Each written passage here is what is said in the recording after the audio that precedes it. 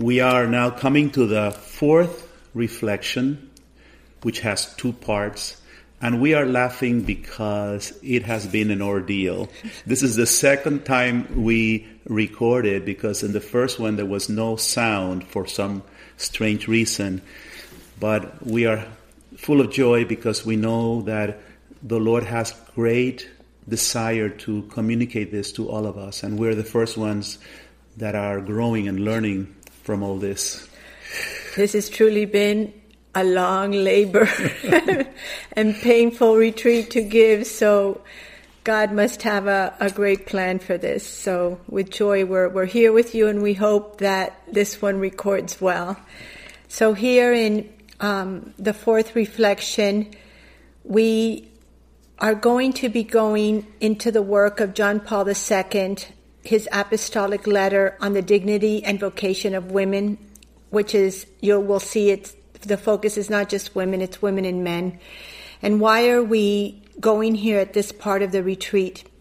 Because, like we have said many times, we have to be steadfast, anchored, knowing who we are, our mission, and where we are going. And it is very important that we go to the beginning, to Genesis, to understand who we are in the image and likeness of God, of how He created us and what His will for us from the beginning. So let us begin with prayer. Lord, we turn to you. Truly, we cannot live this without your grace. So we turn to you and we beg you that you give us the grace to be able to live it, to understand it, to communicate it, to make it our life. And we pray with Mother Mary, who is our model and our example. Amen. Amen. So this is a beautiful apostolic exhortation of John Paul II on the dignity and vocation of women, but it also applies very much to men because he speaks about the relationship.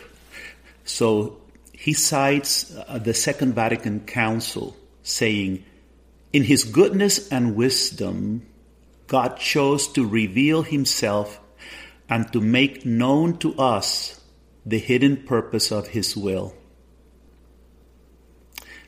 And he does this through Christ, the Word made flesh.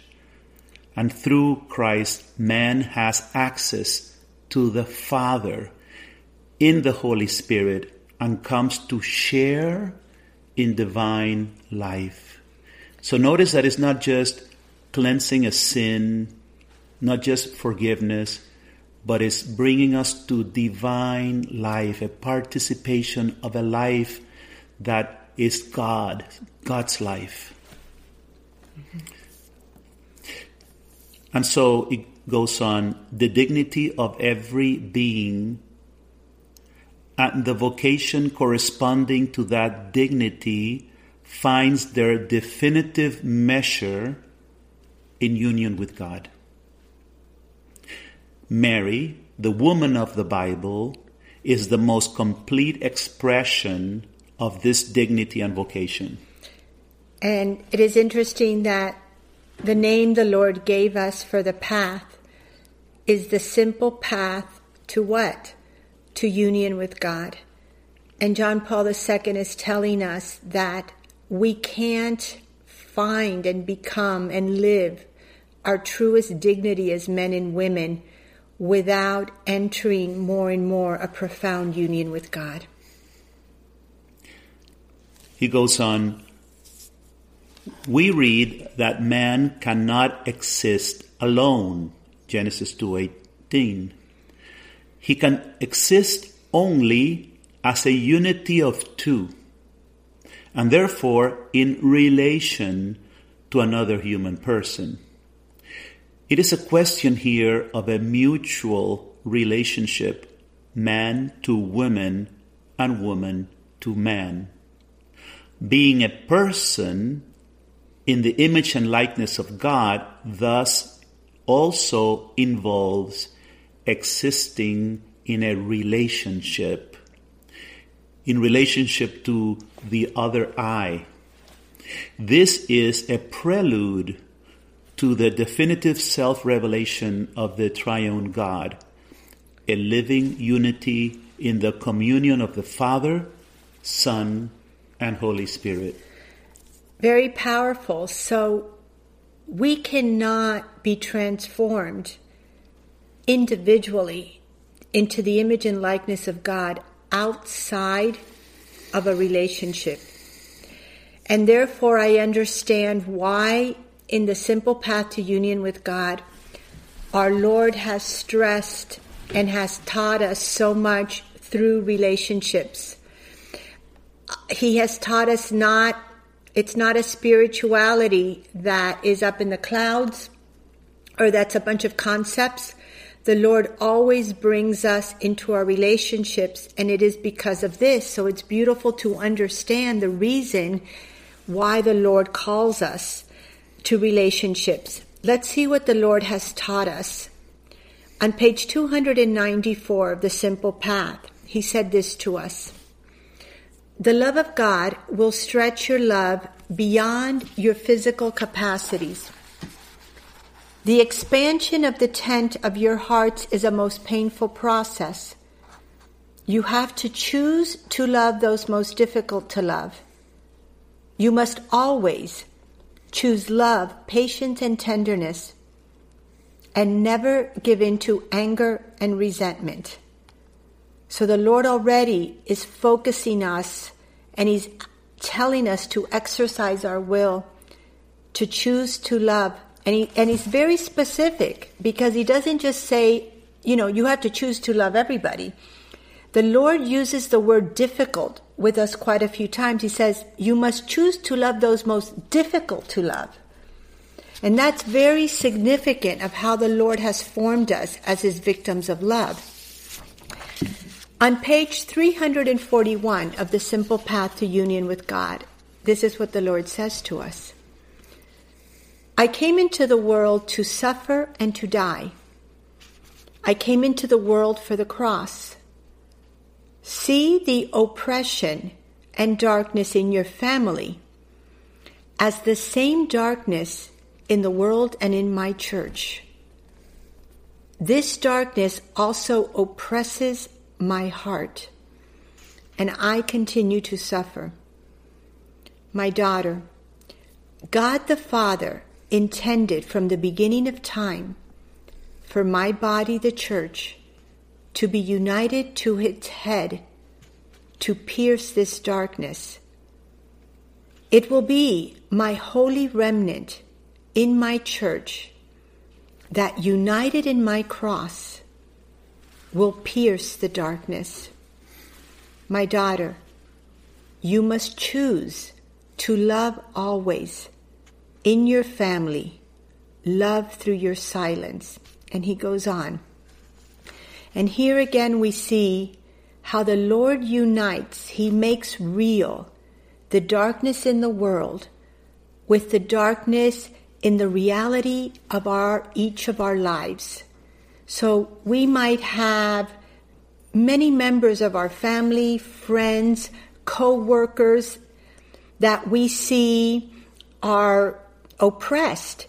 Many of us deal in our circle of souls with the darkness of pornography, the darkness of alcoholism, addiction to drugs. We deal with our own circle of families. How many have lost their faith, left the Catholic Church, have no real desire, especially during these times where the Eucharist and Holy Mass is no longer available to us. We see a certain, and many times in members of our own family, of an indifference. And how many of us have not been confronted with the darkness in our priesthood, within the priests that we know? How many of us have not been confronted with priests that, like Ezekiel says, are dead bones? So the Lord is saying, the darkness out there is in your lives. And he's saying, go there in your own families and receive that oppression with me as a way to love, for love, to pierce that darkness. And he again is showing us how to live those difficult relationships. Those men and women in our lives that are oppressed. The Lord is asking us to love them and to help them.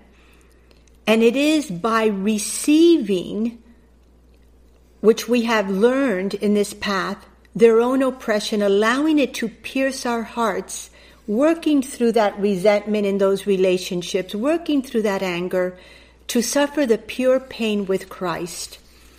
And finally, on page 171 of the Simple Path, our Lord says this: ponder every relationship and situation in your lives where you are not loving with me, through me, and in me. Ask yourselves. I think this message from the Lord, most of us, I hope we have it memorized and it's become part of our lives. Ask ourselves, why is it so difficult to love this person or to love in these situations? It is precisely in those situations, says the Lord, and with those persons where you need to be purified. It is only in this way that you can become one with my Eucharistic life and be transformed into love. My pure victims of love are God's warriors for these decisive times. The Lord says it is only in this way, in relationships that are difficult, that we can again become the men and women in the image and likeness of God.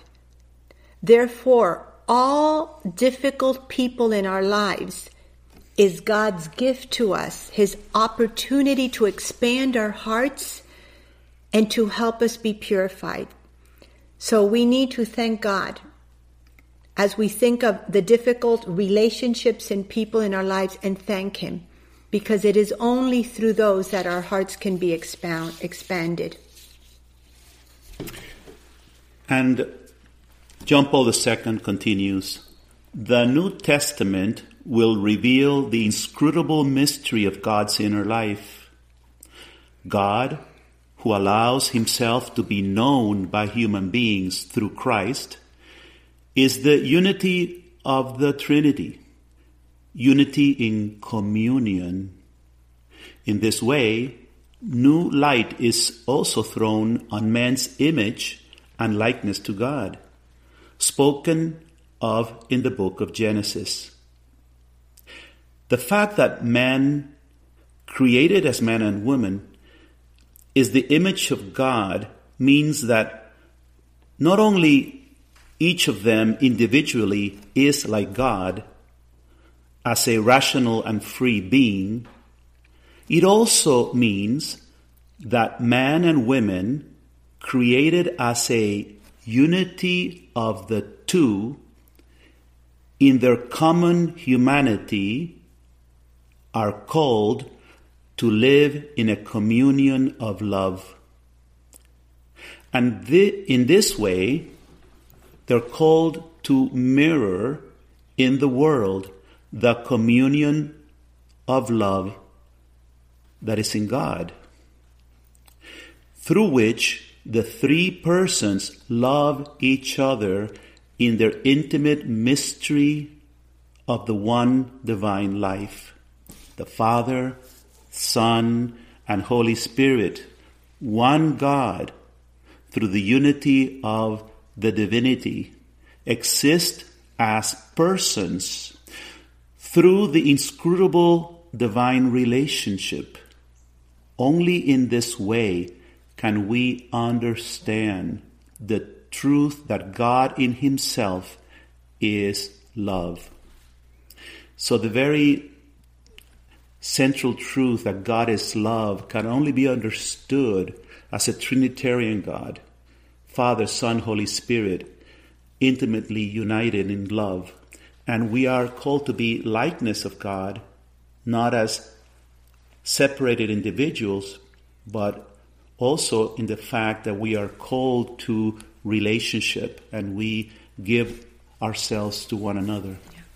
And John Paul II says, and in this way, the community of persons, a communion of persons, in this unity of the two, can mirror to the world the communion of the love of God. So how important is this to bring us to understand it's not just about the Lord bringing us to relationships for us personally to grow in love, but it is really the only way to evangelize and witness to the world who God is, which is love. So it's growing in communion as families, but also as community. And God created and began in His divine will our own community, Love Crucified, is a communion of men and women. The Lord didn't just raise up the mothers of the cross or the missionaries of the cross. He brought us up together.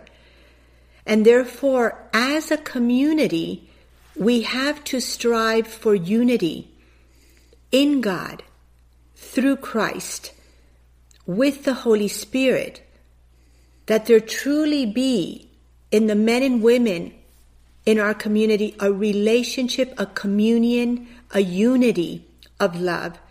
And only in that way can our mission as community witness to the world the love of God. And therefore, a true community is not just a center to acquire knowledge and information. It is a communion of persons that are giving themselves to each other, loving each other, practicing this life, this way of living, to the point that we all are in each other's heart, growing and enriching each other. And just like in a family, it's not easy because in community also, there are difficult relationships. There are people that are difficult for us to love and situations that take place that are difficult to love. And it is only as each of us, called to be transformed in God, are willing to work through these relationships also in community, that the community and the mission of God can grow according to His will, which is the communion of love of the Trinity. So we move on with some powerful words that continue in the importance of communion.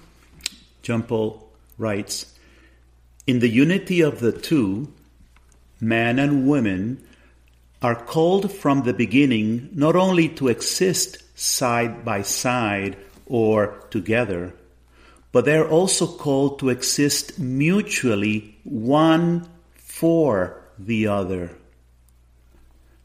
This also explains the meaning of the help spoken in Genesis 2:18 to 25. I will make him a helper fit for him." So that is how Jesus reveals to us how to live. Jesus Christ is the way, He's the truth, He's the life. And He shows us He came upon the earth and He did not just live side by side. He just did not live amongst the people. Jesus poured Himself out.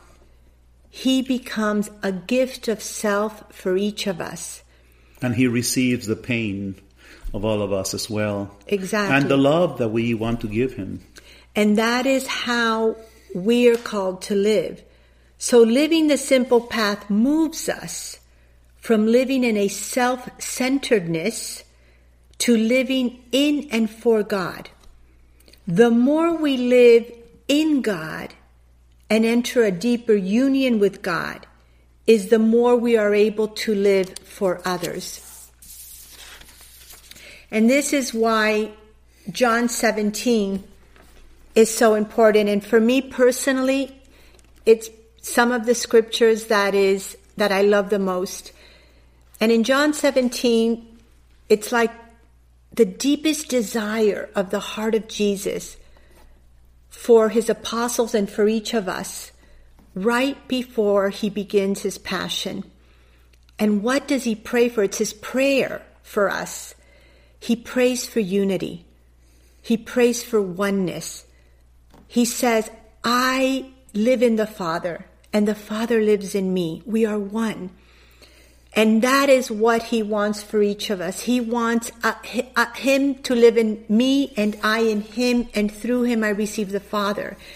So the prayer of the Lord before he leaves this earth goes back to Genesis, to the beginning, reminding us of the Father's will from the beginning of time, that be one with the most holy Trinity. John Paul II continues, to be human means to be called to interpersonal communion.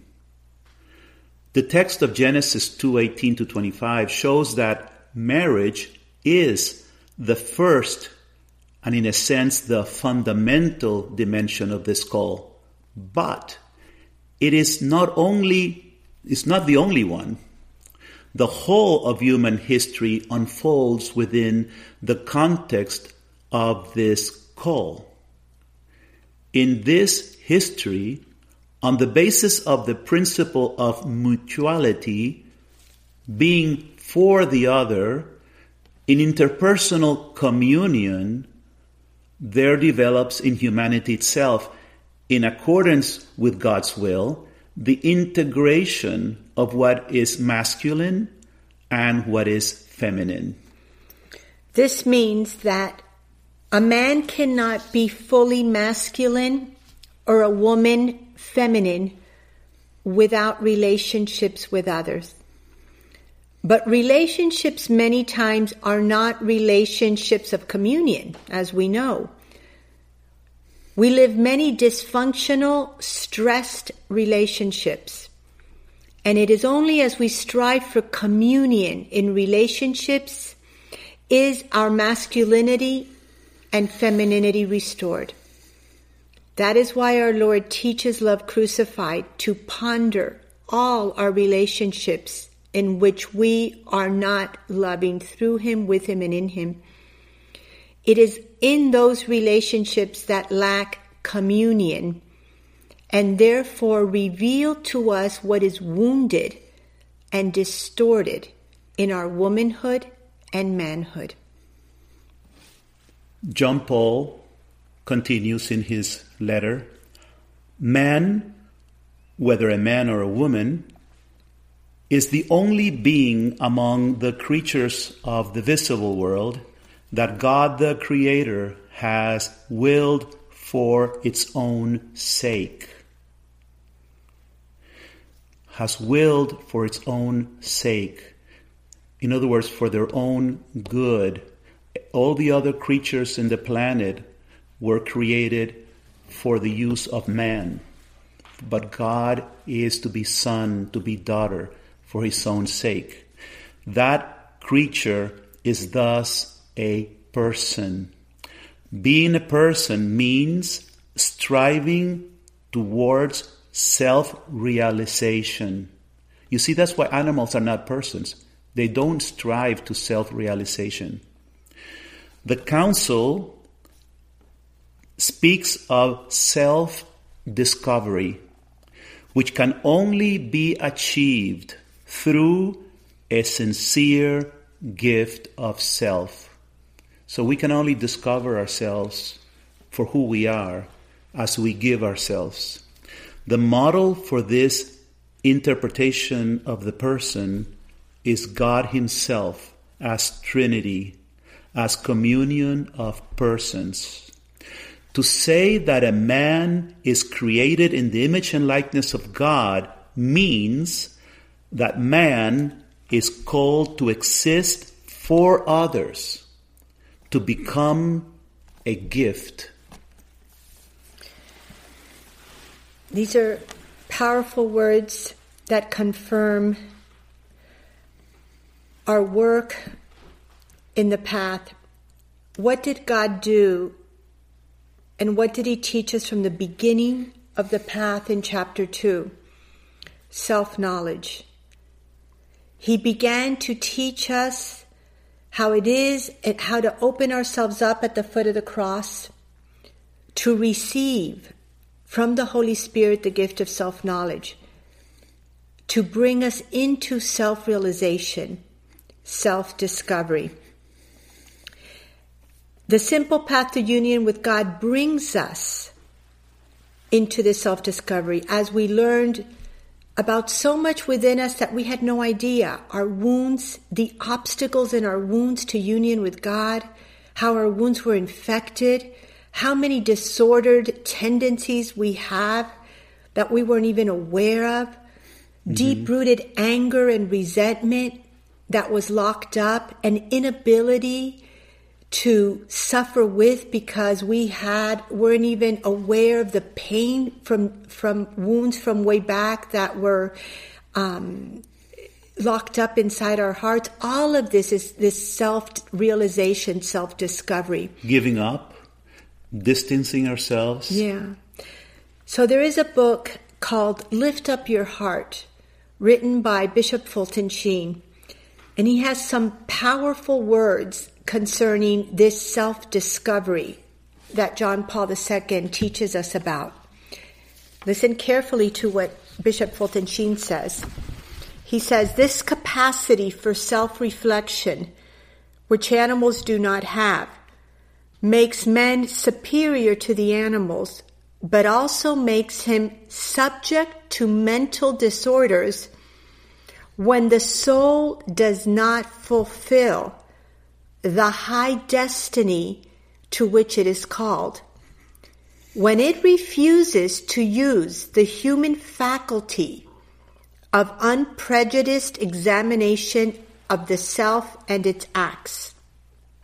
Wow.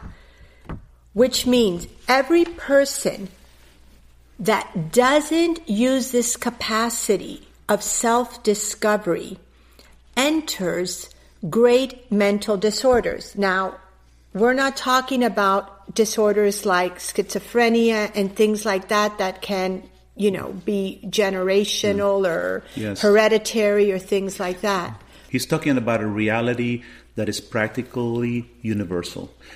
We're all functioning, we seem to be normal. We work, we produce things, we're nice people, but we are really wounded. And therefore we have this mental disorders. And it's the mental disorder is that we're not saints. So only saints are fully sane and mentally healthy. Right. So a lot of mental disorders we can see in ourselves is this aggression, anger, depression, bad attitudes. We don't even know where they come from. All of this is a type of mental disorder that comes from when souls do not apply and live this way that God created us to be. Bishop Fulton Sheen goes on to say, we are all conscious beings, but very few of us are really self-conscious. We are aware of the existence of the objects around us, but are not fully aware of ourselves. How true is that? Few, he says, are really self-conscious. And in the whole path, we were always saying, even now with our desires, so many of our desires that are rooted in our ego are on a subconscious level. Most people live in that level and have not brought that is in the subconscious into consciousness for self. And that is what we call bringing us into the light, which is the light of God. And finally, he says this, everyone else knows our faults and failings, but we can close our eyes to them. We are indignant when we hear ourselves accused, even though we have a sneaking suspicion that what we are told may be true. Our neighbor's defects of character we carry before our eyes, but our own are carried out of sight in a sack on our backs. Every person can know himself, but often he knows everything except himself, and therefore he knows nothing. So with this, we end the first part of this fourth reflection. And these are some of the questions for you to work this week in this section. And they are, first, what relationships in my life lack communion? What do these difficult relationships reveal to me about my disordered tendencies and desires? How can I foster communion in these difficult relationships? What needs to be purified and healed in me, not the other person? Am I growing in communion with Christ and through him with Abba? How is this communion with God helping and guiding me in all my relationships?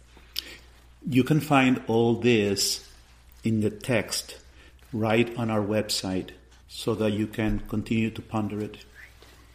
What difficult person for me to love is God asking me to focus this work with? That's important because sometimes there's a lot of people that we might struggle with in relationships. And sometimes we need to focus on one and really, go deep into that one relationship to grow and then move on to another relationship. So now we end this first part of Reflection 4 with a song by our beloved Maria called Perdón, Padre Bueno. In English, it means Forgive me, Good Father. God bless you, and we'll see you soon for part 2.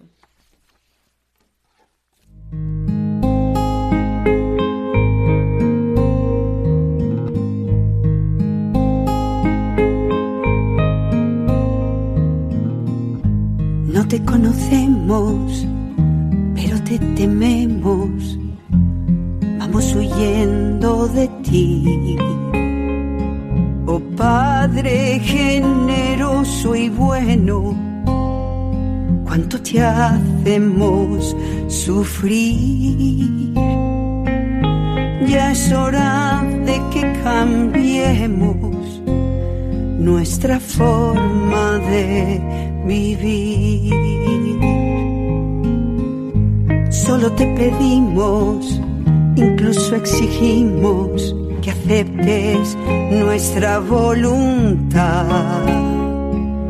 Hijos tercos y obstinados que no se dejan guiar, y en tus amorosas manos no queremos descansar. No reconocemos que eres Padre tierno, que toda tu esencia es amor. Y a ti te culpamos cuando fracasamos y no te pedimos perdón. Perdón, Padre bueno, perdón. Apelo a tu compasión, apelo a tu misericordia. Mi confianza está en tu amor. No hay nada que me separe de recibir tu perdón. Perdón, Padre bueno, perdón. Apelo a tu compasión, apelo a tu misericordia. Mi confianza está en tu amor. No hay nada que me separe de recibir